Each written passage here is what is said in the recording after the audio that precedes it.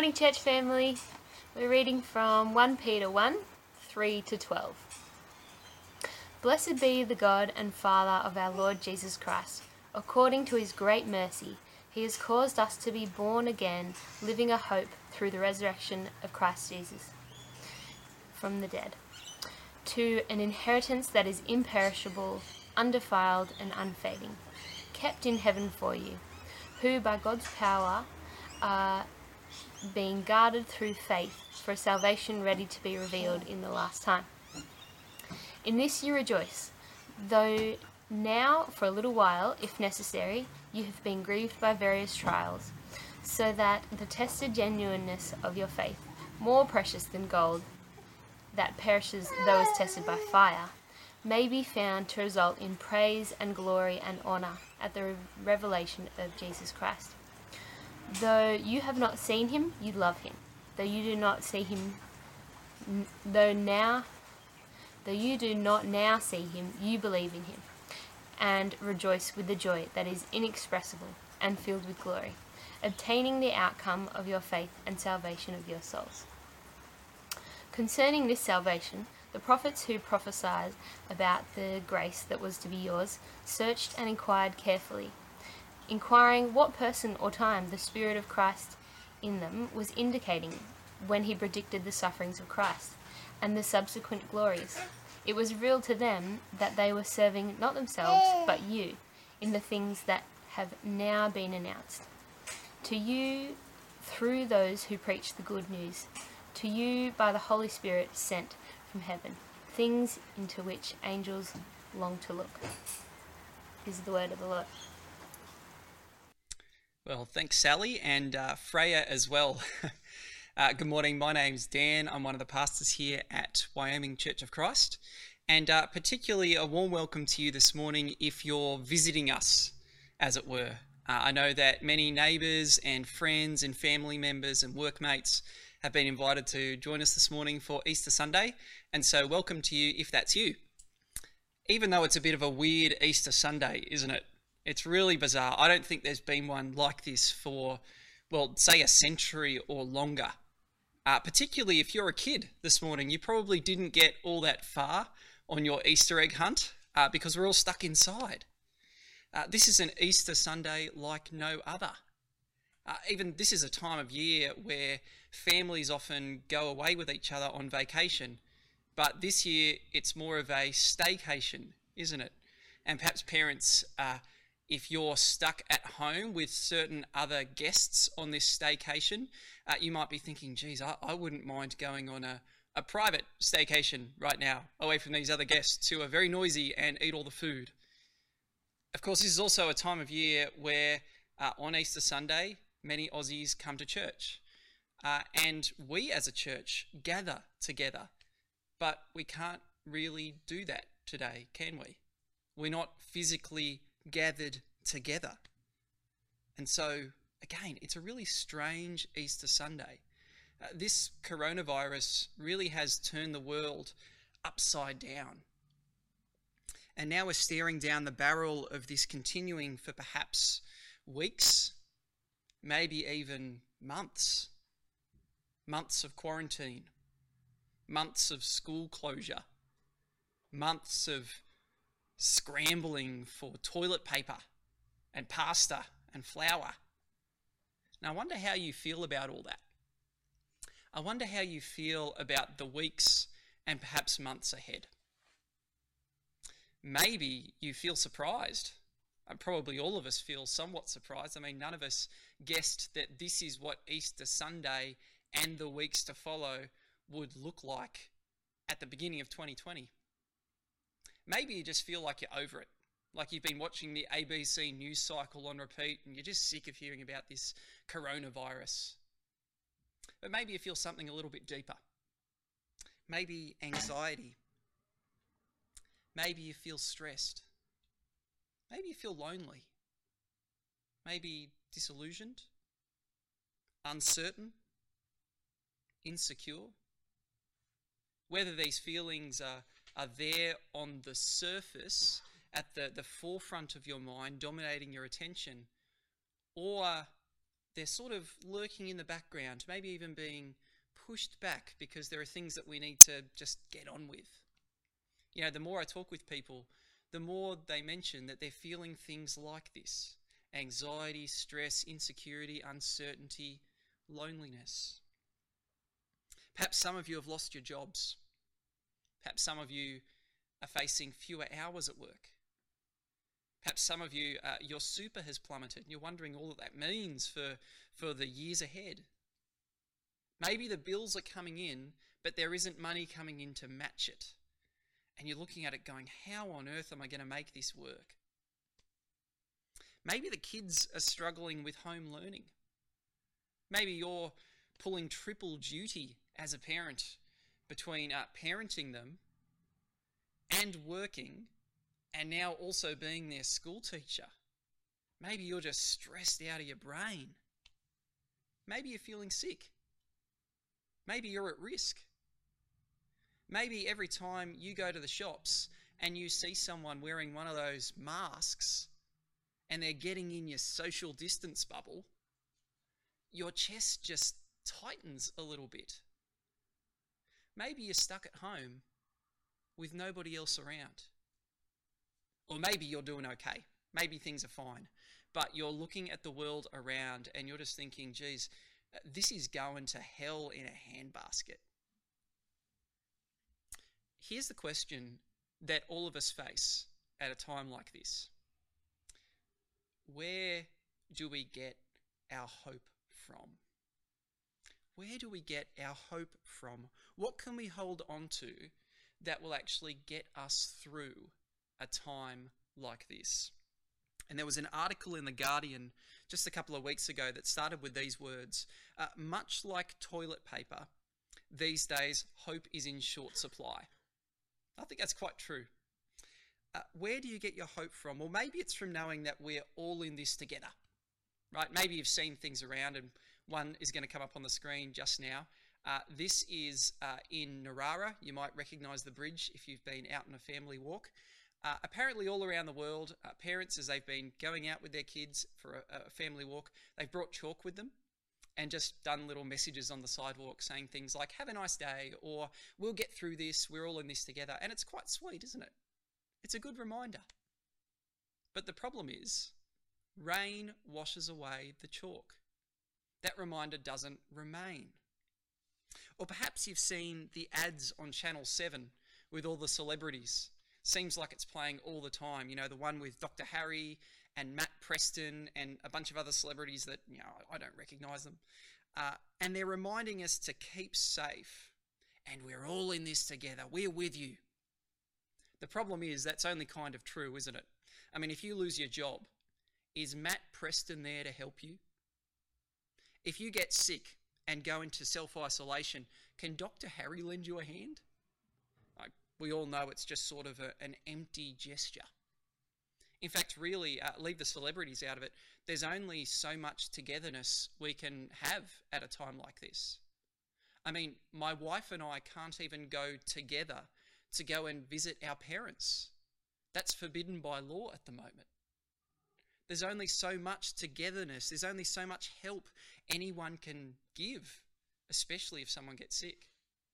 See, we can't ultimately find hope from the sentimental idea that we're all in this together, as sad as that is to say. Maybe you're holding on to hope for a vaccine, and scientists are working around the clock. They will one day crack this thing, and perhaps you're thinking, great, because when that day comes, it's back to life as normal. But here's the problem with that. Even though scientists are working hard, and even though they're going to crack it one day, who knows when that's going to be? Some people are saying it could be 6 months. Some are saying it could be a year or even longer. And who knows what's going to happen between now and then as this thing keeps perhaps growing and mutating? Who knows? Who is it going to affect? Is it going to come for you by the time that happens?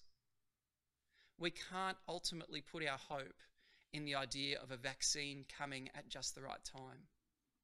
And nor can we put our hope, unfortunately, in the idea that life is going to return to normal. I mean, we all know this.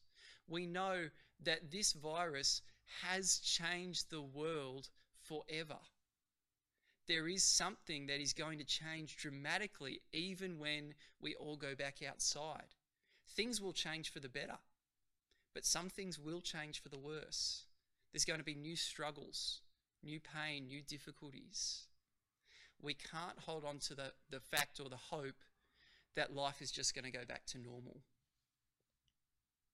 Nor can we hold on to hope in steady work or a robust immune system or savings in the bank. Now, this virus has shown just how fragile all these things really are. Even worse, it's actually showed us how fragile life itself is. All it takes is some invisible germs floating about in space to bring the world to its knees. And it doesn't just affect our livelihoods, but potentially our very lives. At the end of the day, we are so frail. Probably you saw the news in the last couple of weeks that Boris Johnson, the Prime Minister of the UK, he went into ICU. It comes for world leaders. I read in the news just this week, there was a 13-year-old overseas that died and a 5-year-old that died. No one is safe. This thing could hit any of us. So where do we find our hope? Hope that doesn't disappoint. Not hope that washes away with the rain, even though it's very sweet, like chalk on the sidewalk. Nor hope that leaves us isolated and alone in our homes, even though it promises that we're all in this together. Nor hope that fades away when the bank balance depletes or our jobs go away. Nor hope that fails to address our biggest issue, the issue of life and death itself. Where can we find true hope? And this is where understanding the meaning of Easter is so important. Because at Easter, we can actually remember that Jesus came to give us exactly this kind of hope, true hope that doesn't disappoint. And so listen to these words from today's Bible reading. And again, if you have a Bible, this is a great time to have 1 Peter chapter 1 open in front of you. If you don't, you could look it up on a phone or a tablet. Just plug in 1 Peter 1 in Google. Alternatively, we're going to have some of the words from the verses popping up on the screen. So look at the way that Peter, one of Jesus' closest followers, starts this section in his letter. He says this in verse 3. Blessed be the God and Father of our Lord Jesus Christ. Just notice Peter's joy as he says those words. Blessed be the God and Father of our Lord Jesus Christ. If you received a text message from someone and they said something like, "Oh, you won't believe what I'm about to tell you," then that sort of primes you for how to read the rest of the message, right? You're going to expect that there's going to be some sort of surprising story that you're about to hear. Well, here, at the start of Peter's section of this letter, you can hear the joy. And so what's going to follow, we can expect there's very good news to follow. Peter is stoked about something. In fact, the whole Bible reading that we heard this morning from Sally is just one long sentence in the original language. It starts in verse 3, it goes all the way down to verse 12. It's just one long stream of consciousness sentence. Peter is absolutely overwhelmed and stoked by something. In fact, he's stoked about something that God has done. What has God done? Read on.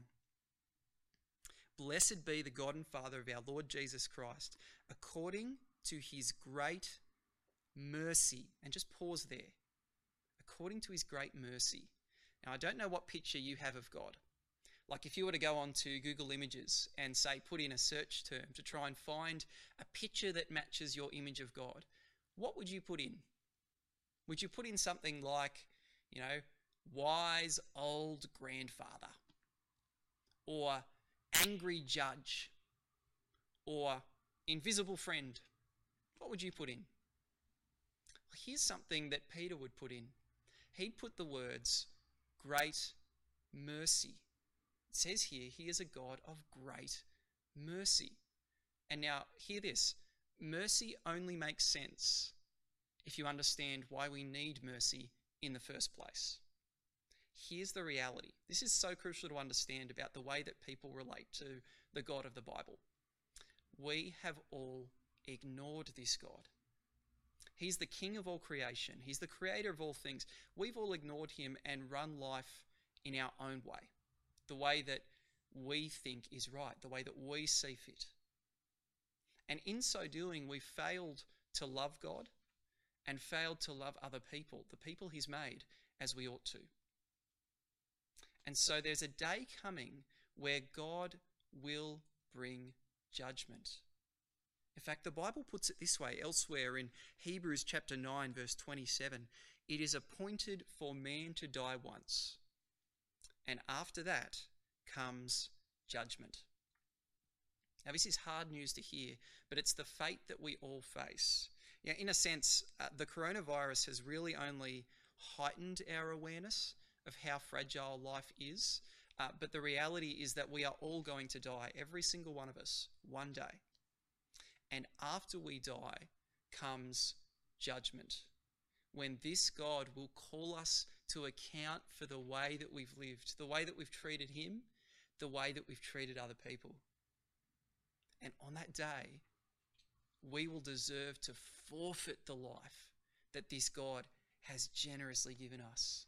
We will face an eternity in hell apart from this God. But remember what Peter said.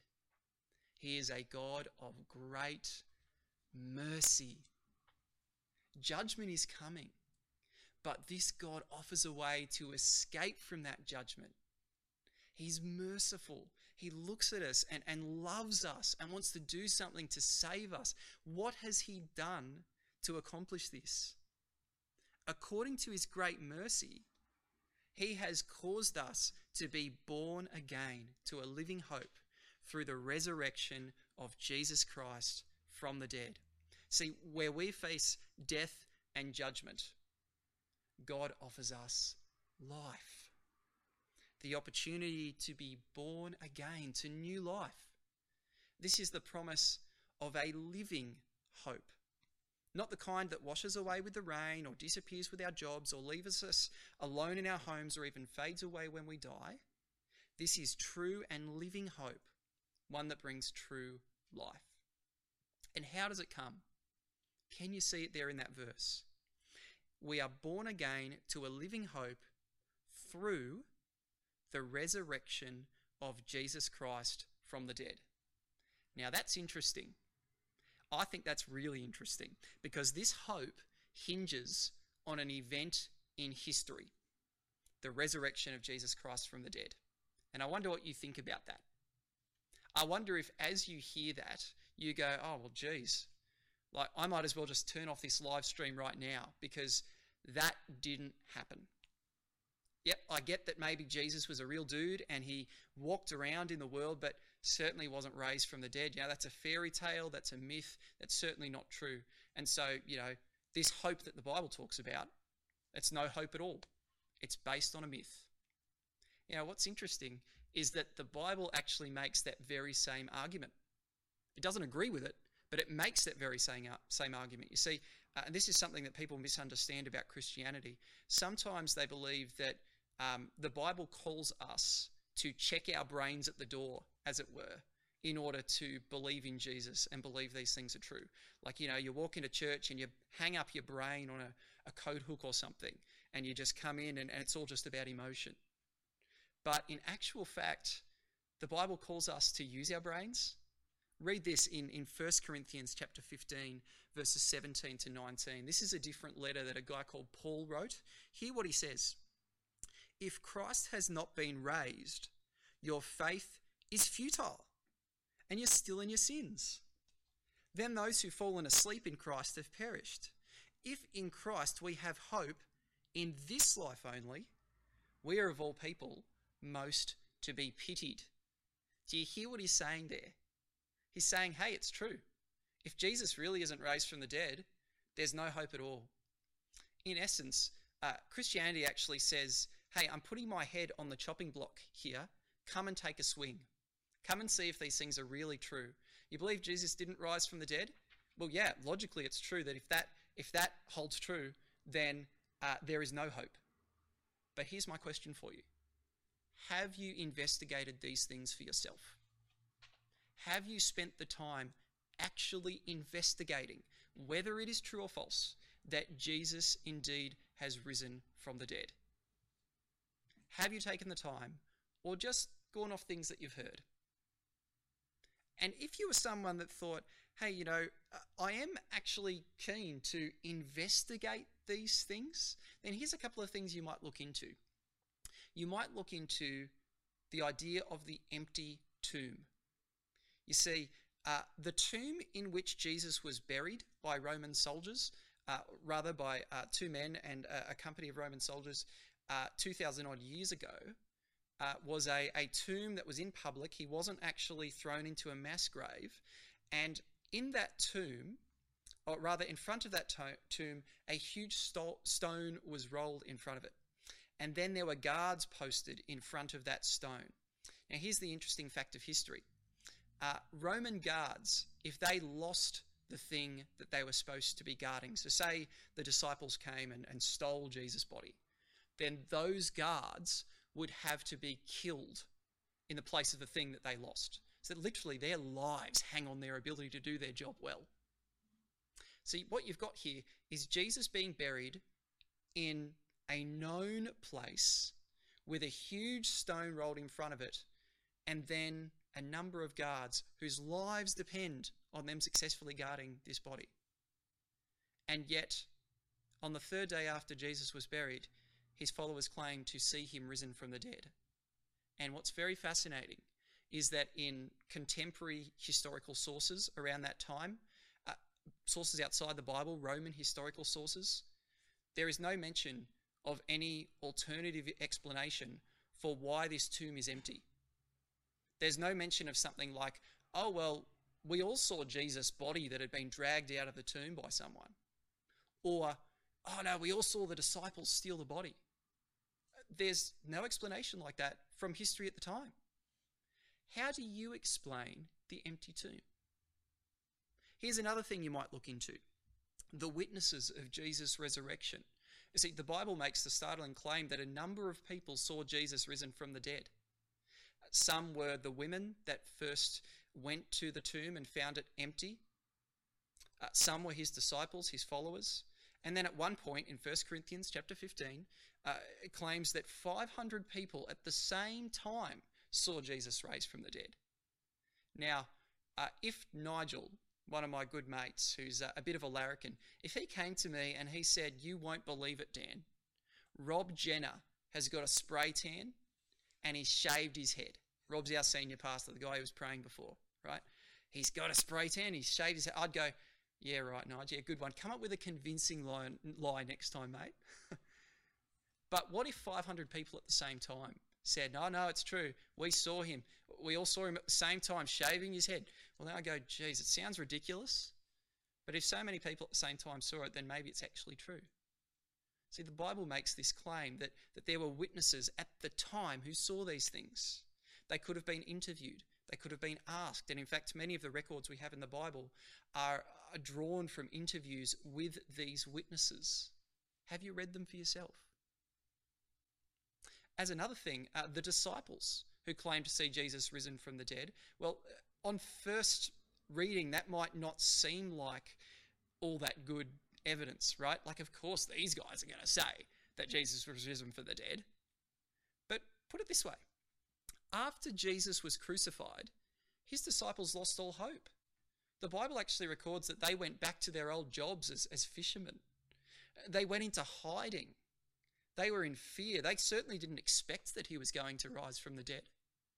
And yet, sometime after, they're out there in the public square courageously proclaiming that Jesus is risen from the dead. And in fact, many of them went on to give their lives for that.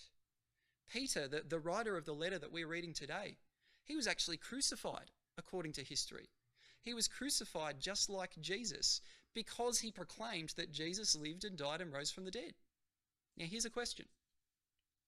If you know something not to be true, if you know that what you're saying is just a hoax, just a lie, just something for your own gain, then would you give your life for it? Would you go to your death for that lie? You see, really the only explanation here is that these guys really believed these things to be true. And sources outside the Bible say that as well. They comment that these followers really believed, really proclaimed that Jesus was risen from the dead and gave their lives for that truth. How do you explain that? How do you explain the witnesses to Jesus' resurrection? See, these things are worth investigating. And one thing I'll do that might help you is I'm going to post a link on Facebook and on our church website later today. It's just a short podcast by a guy named John Dixon. He is a former historian from Macquarie University. He's a doctor of history. He has some really fascinating points that you'll really enjoy engaging with if you would like to investigate this evidence a little bit more. But here's the main point. God, in his great mercy, offers us a living hope. The kind of hope that doesn't disappoint. And that's because it's anchored in a fact of history, the resurrection of Jesus Christ from the dead, the very thing that we're remembering today on Easter Sunday. Now, why does Jesus' resurrection give us hope? It's one thing to say that this is historical fact, that Jesus was raised from the dead 2,000 odd years ago, but here we are today. How is it that this thing in distant history could bring hope to us today? Well, we need to keep reading through 1 Peter. And what we see here is it's because of two reasons. Firstly, it's because Jesus' resurrection secures our future. And secondly, it's because Jesus' resurrection makes sense of our suffering. So read on with me here from verse 4. And just to pick up from the end of verse 3, remember, he has caused us to be born again to a living hope through the resurrection of Jesus Christ from the dead. And then verse 4, to an inheritance that is imperishable, undefiled, and unfading, kept in heaven for you, who by God's power are being guarded through faith for a salvation ready to be revealed in the last time. See, since Jesus was raised to new life, then those who trust in him will also be raised to new life. Death is not the end. We will be raised to receive an inheritance, as it says there in verse 4. So we will die, we will be raised to life as Jesus was, and then we receive an inheritance. Now think about that word. Think about the word inheritance. When do you receive an inheritance? Well, not yet. Only after somebody dies. So first we die and then we'll be raised and then we receive this inheritance. But here's a second thing about an inheritance. Do you earn an inheritance? Well, no. Nobody earns an inheritance. It's actually earned by someone else and then given to you as a gift. Think about that. It's the same case here, right? What do we deserve? What have we earned in our lifetime? We actually deserve God's judgment, like I was saying before. It's a scary thought, but remember, after we die, we face judgment, and God will examine our lives and judge how we've treated him and treated others. I've sometimes used the illustration that it's like a movie of our life will play. And I don't know whether that's really what's going to happen or not, but just picture it like that for a moment. It's like there's a movie of our life playing, right? And running over the top of this movie, covering every scene, public and private, is an audio commentary of our thoughts, even our most private thoughts. Now, can you imagine if your family and your friends were watching this movie and hearing this audio commentary? Yeah, if that were me, I'd be the first one scrambling for the power button. You know, how do I shut this thing off? There is a day coming where God will examine us, the sum total of our lives, everything we've done, everything we've thought. And we all know that if anyone was to watch that movie, they would see that we don't measure up. We don't even meet our own standards, let alone God's. And so from God's point of view, anything less than perfect love for him and love for the people that he's made actually earns for us his judgment, eternity apart from him in hell. We can't work our way out of it. We can't bargain our way out of it. There's no amount of good things we can do to fix it. We can't earn God's forgiveness. But when Jesus died on the cross, the Bible says he took our judgment, the judgment we deserve, in our place. He actually faced the judgment of God for us. And then when he rose from the dead, he promised that he will raise us to life also as people who are now free from that judgment. This isn't something that we've earned. It's something that Jesus has earned on our behalf. His death in our place, his resurrection to become our resurrection. That's the inheritance. It's something we don't earn, but Jesus earns for us. And what is this inheritance? Well, look at the end of verse 4. It's something kept in heaven for you. God is actually keeping this inheritance in store. It's kept in heaven, the gift of eternal life with God and his people forever. And just think about that, right? This world is not as it should be. We're all very aware of that with this virus at the moment. But eternal life is exactly as God has created and planned it to be. Free from suffering, free from pain, our tears wiped away, free from futility, free from sin, free from death. The opposite of what we deserve.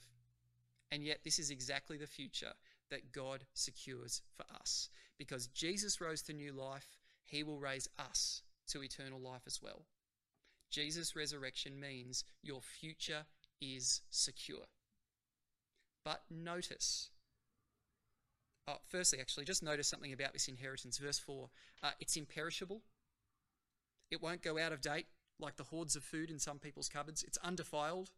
No disease can touch it. It's unfading. It doesn't disappear with our employment status or bank balance or absence of loved ones or even death itself. Unlike every other source of hope in this world, this one can't be taken from us. Remember, it's kept by God in heaven for us. Our hope, our future is secure.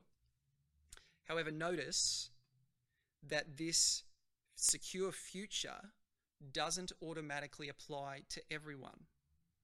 Verse 5 says that it only applies to those who have faith in Jesus. It says that who by God's power are being guarded through faith for a salvation ready to be revealed at the last time.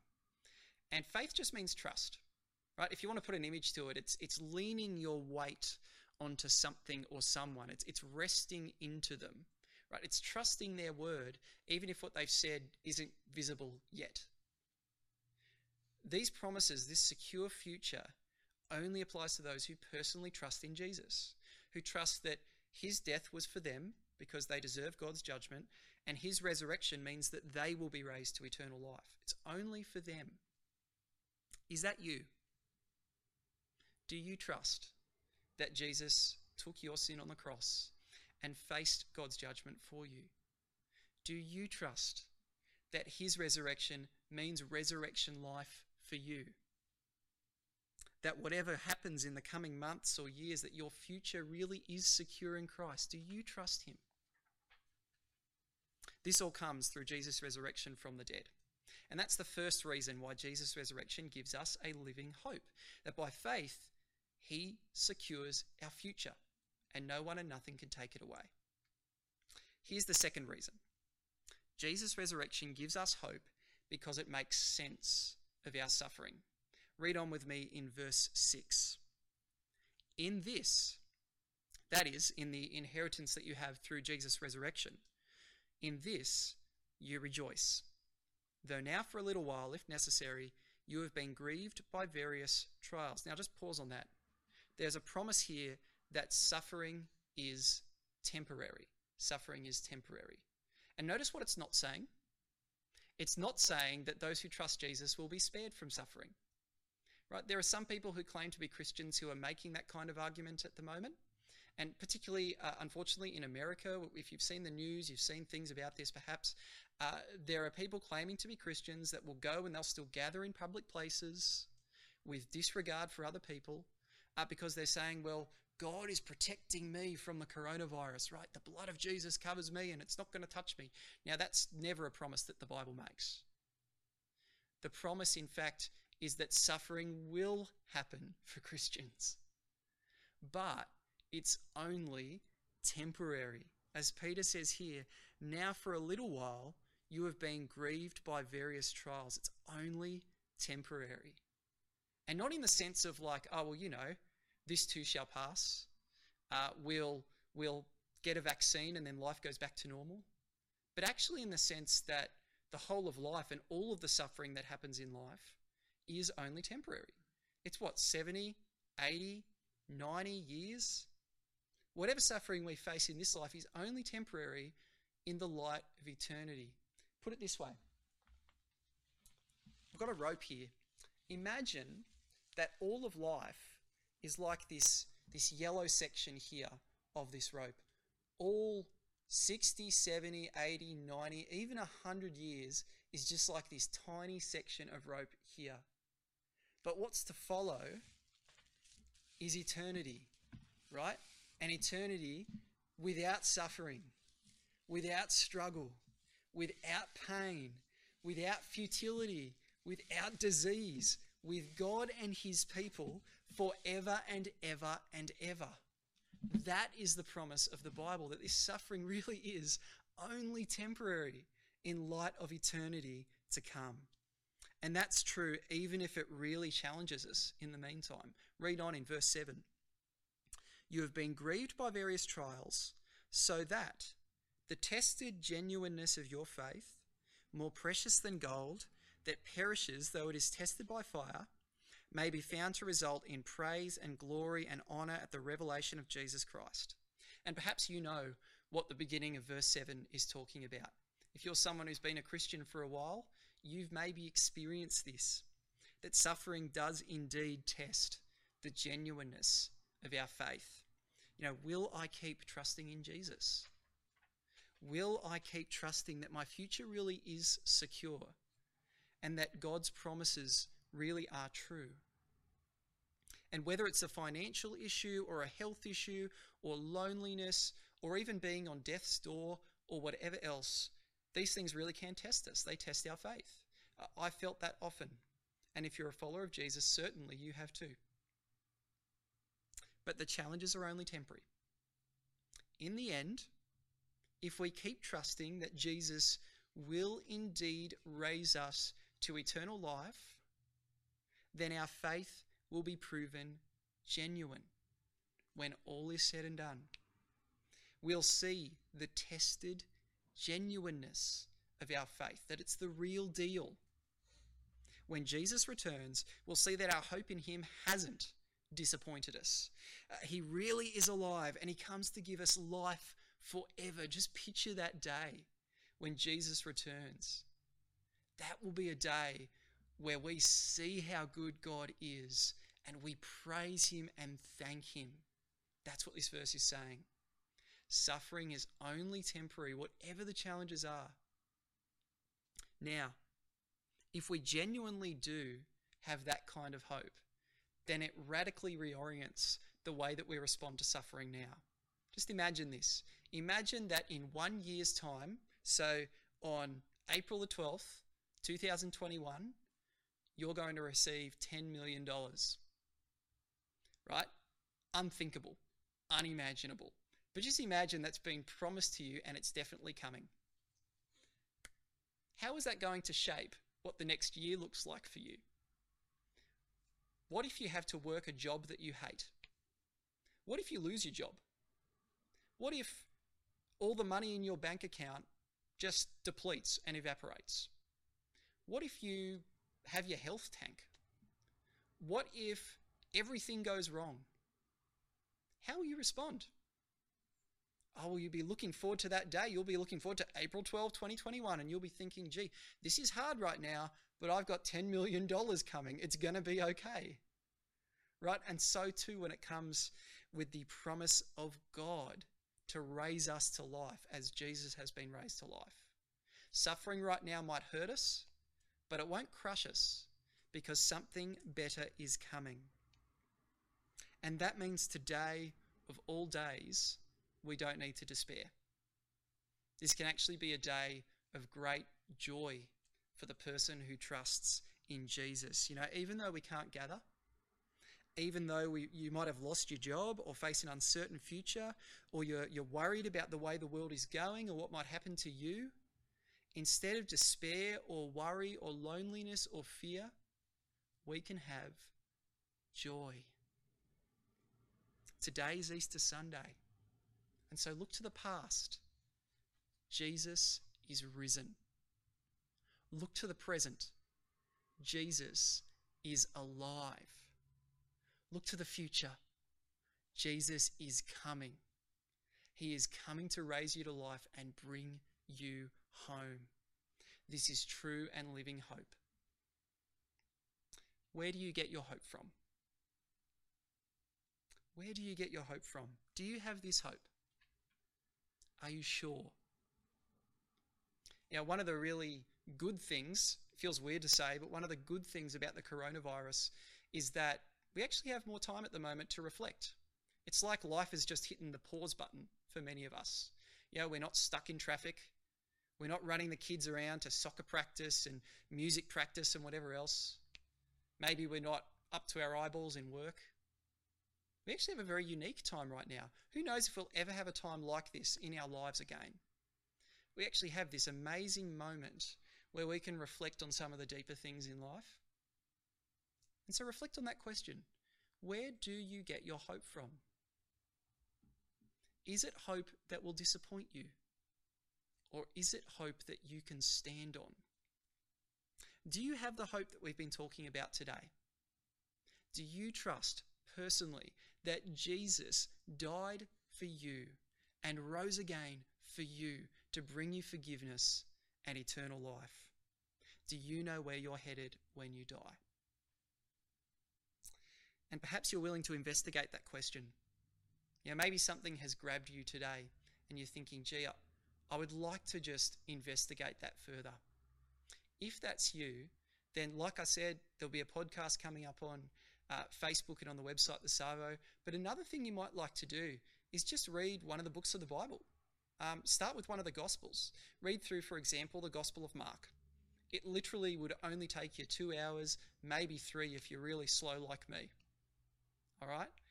If you read that and jot down some questions that you've got along the way, remember, Christianity puts its head on the chopping block and says, come take a swing, see if these things are true. Write down your questions, pull the text apart, see what you think, and then chat to someone that you know is a Christian. It could be one of us. We would love to help you answer whatever questions you've got, walk alongside you in that as you investigate things to see if they're true. You could give a call to one of us or get in contact with us through the church website. But go read something like the Gospel of Mark, come with your questions, and have some help to think it through. But maybe you're someone this morning who's done that investigation. Maybe you've been investigating for weeks or months or even years. And perhaps this morning is actually the time when you walk over the line and trust in Jesus to give you this true and living hope. I just want you to picture for a moment. Imagine the day when all of this coronavirus stuff is all said and done, right? So we're kind of cooped up in our homes at the moment and we're not going to places we don't need to. But one day this is all going to be over.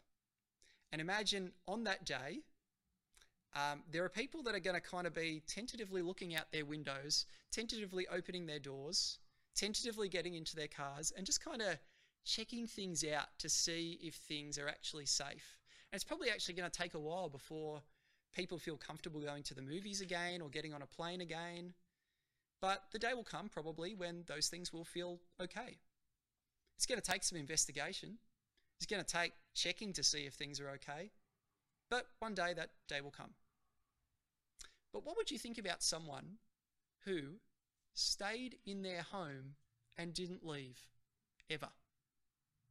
They thought, oh, gee, look, I just don't know. They never actually walked over the line, the threshold of their door, and went out into the world. Well, here's what I would want to say to that person. I'd want to say, you've looked out your window. You've looked out your door. You've heard the news. You've checked. You've double-checked. You might not be 100% certain, but trust the direction of the evidence. Step outside the door and into a brand new world. And if that's you this morning, that perhaps you've done this investigation and you're not 100% certain yet, but there's so much behind you, then trust the direction of the evidence. Perhaps this morning is the day that you grab hold of this true hope in Jesus Christ. And if that's you, can you please call someone this morning that you know is a Christian, and they'll help you understand how to take that step. Feel free to call one of us. If you don't know someone else, our contact details are on the website. You can send an email or call a friend or someone else that you know, but they would love to help you understand what it means to take that step. And finally, I just want to encourage you, if you do already trust in Jesus, here is the great truth that you can stand on. Whatever you might be facing today, whatever you might face in the weeks and months ahead, Jesus is risen. Your future is secure. Your suffering is only temporary, and you stand on solid hope. Today, Easter Sunday, is a day to celebrate. Jesus is risen. He is risen indeed. Would you join me in praying? Lord, as we've heard these things this morning, we pray, please, that you would open our hearts and minds and eyes and ears to the truth of what you want to say to us. Please be encouragement to those who need it. And please, Lord, we pray even, give the gift of new faith to those who are seeking you. We pray this in Jesus' name. Amen.